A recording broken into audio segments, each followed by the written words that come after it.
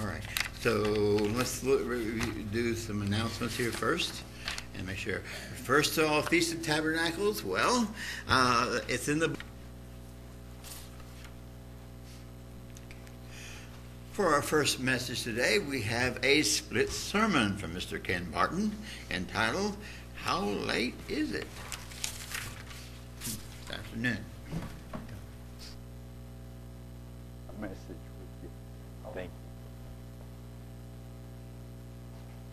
So I'm just wondering, are we changing the trustee board meeting to the 31st because it's going to be scary?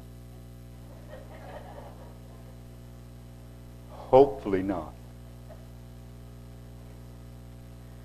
So the old bearded prophet carrying a sign that says the world will end in 3 months.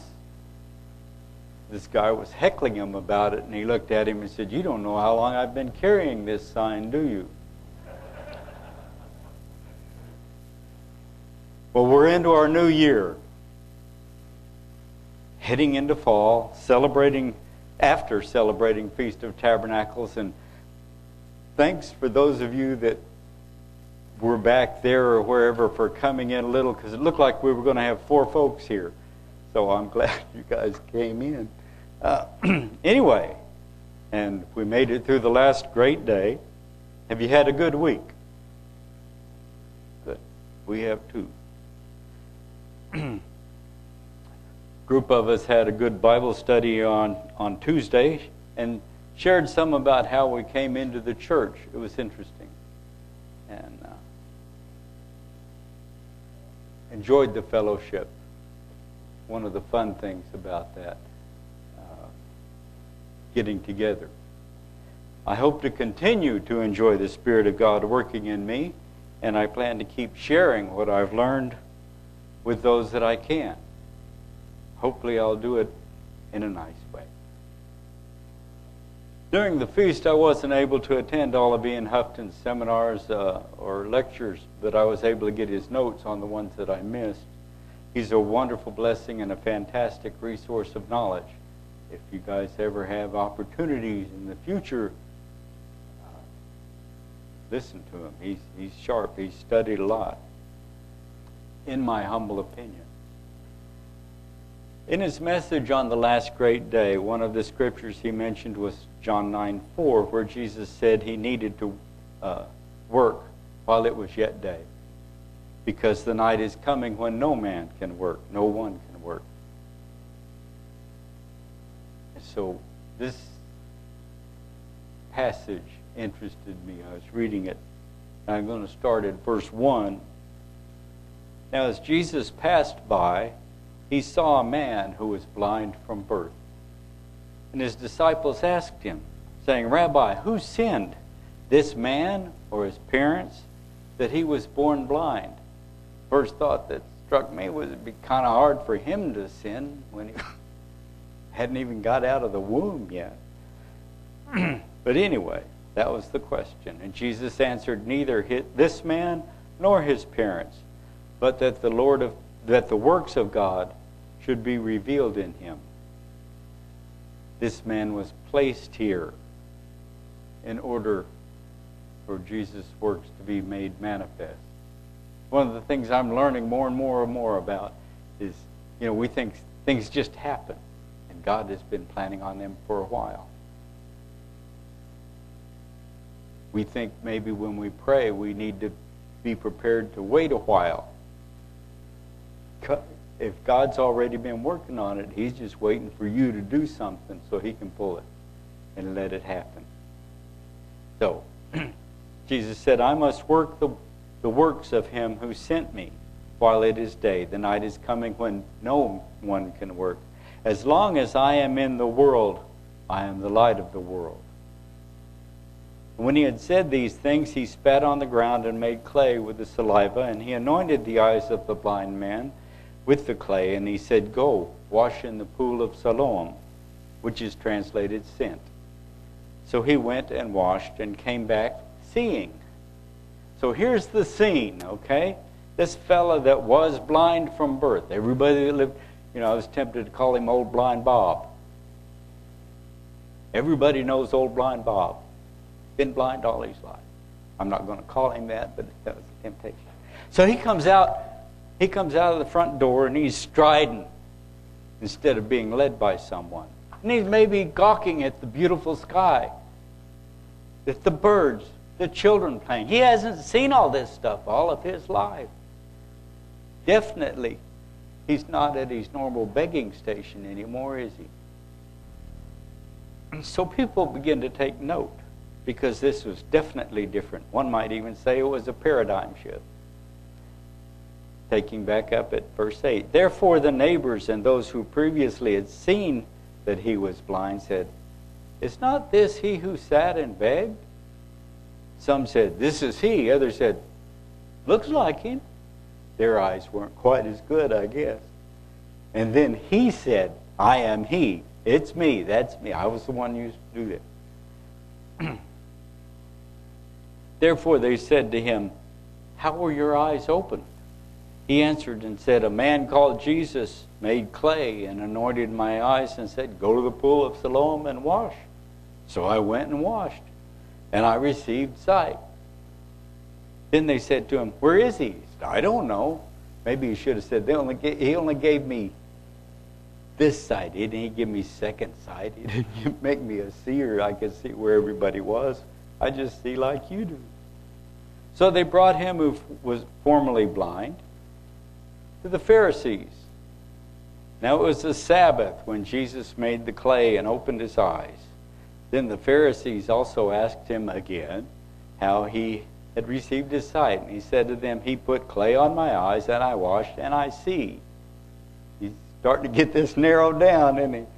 So therefore some of the Pharisees said, "This man is not from God, because he does not keep the Sabbath."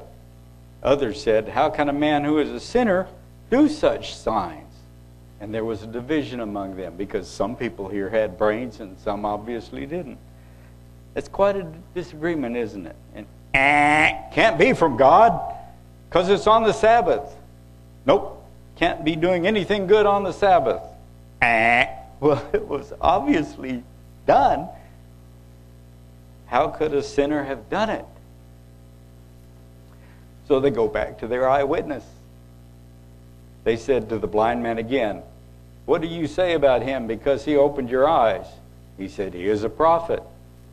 But the Jews did not believe concerning him that he had been blind and received his sight, until they called the parents of him. They couldn't rely on all these other people.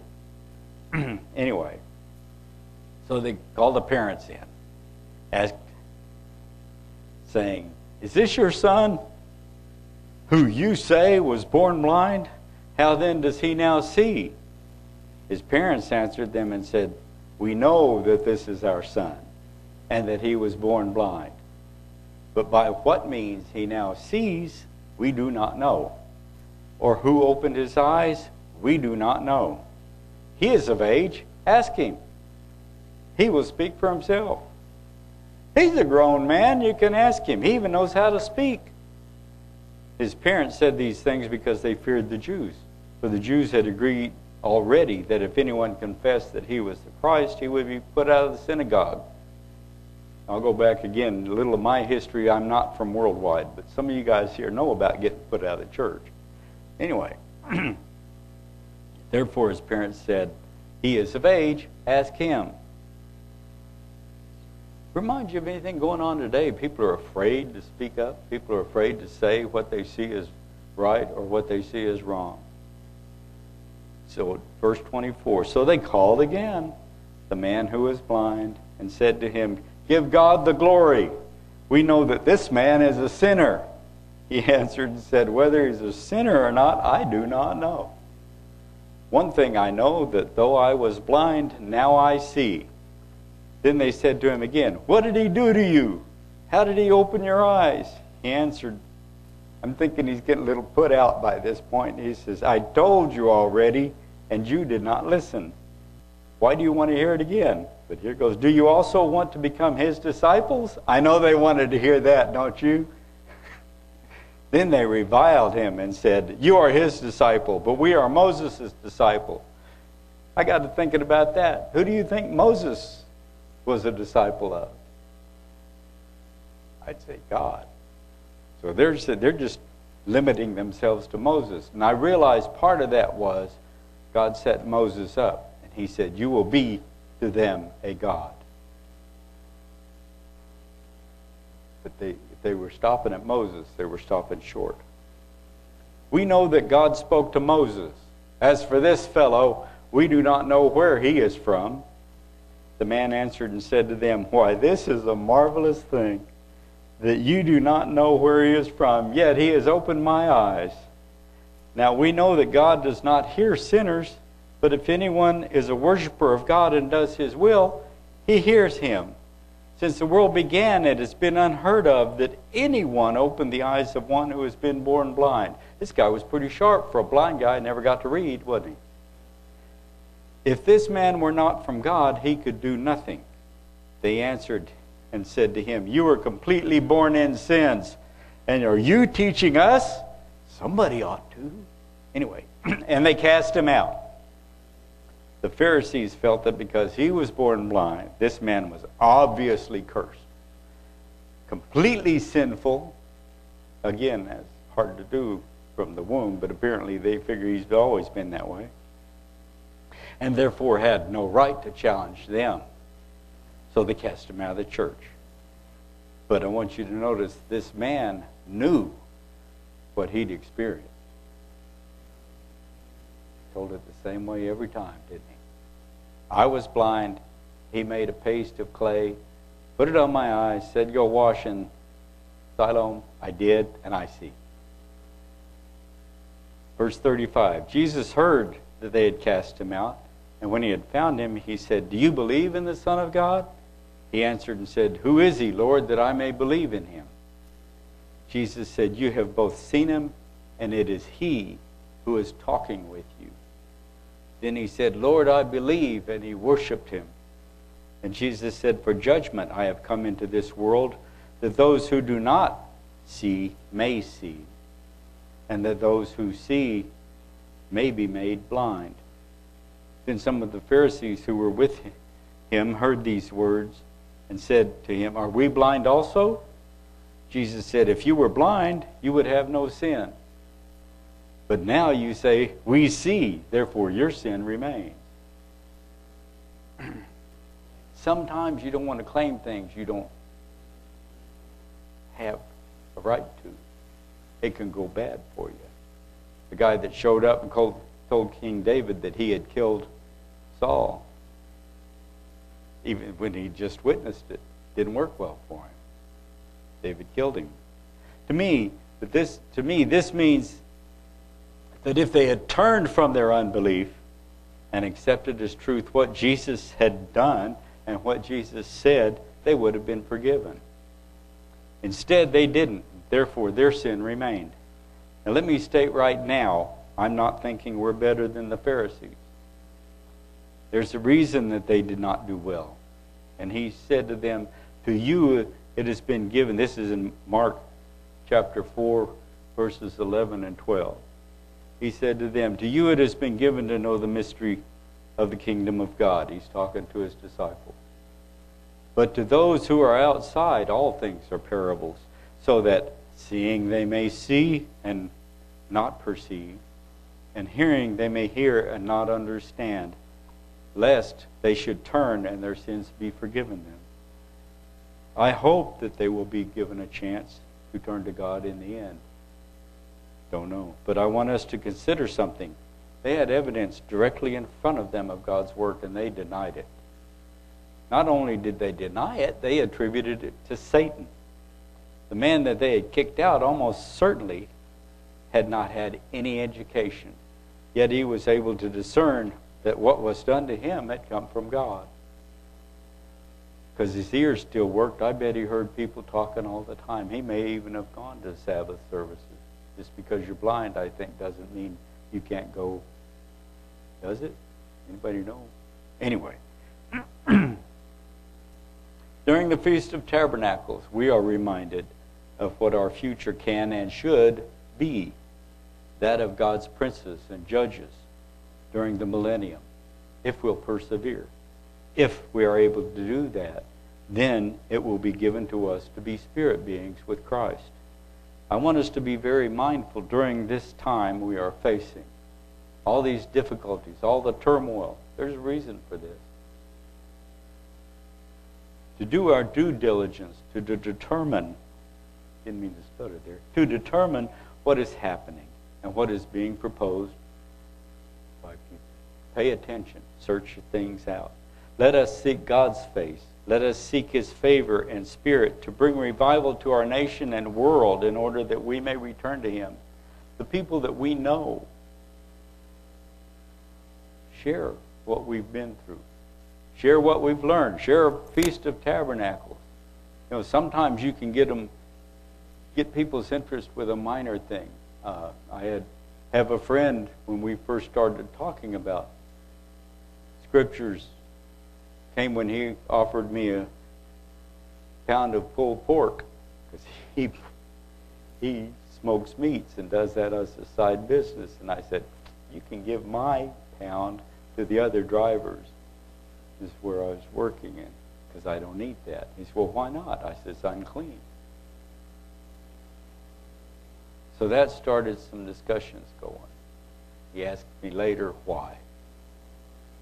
I explained it again because God said don't. But he asked me about Easter, the difference between Easter and Passover. I said, well, it depends on which. Now, I'm giving God the glory because it piqued my curiosity and I checked it out. Did some reading on it in the Scriptures and in other places. It's which Bible you're using. Okay, the Bible that we use today is what they used to come up with Easter. And God's Bible, the way He uses it, you come up with Passover. And I said, one of the things I want you to notice is every time there's a Easter, or Passover, every time there's Passover, it starts with a full moon. Really? I didn't know that. Yeah, every time. God's not going to send His people traipsing across the desert in the middle of the night without light. So every time. I said, there's some of these other feasts that are on the full moon. Just different things. If you can pique their interest, get them to study. He's been doing a lot more reading than he had ever done. The thing is, I don't believe we have a lot of more time. I'm not going to tell you when it's going to end tomorrow. That'd be silly. There's still things that need to be done, but when they start being done, I think they're going to start being done rapidly. We'll have other things on our mind. So let's start putting our mind toward God now, focusing on Him, and maybe help other people do a little bit of focus themselves.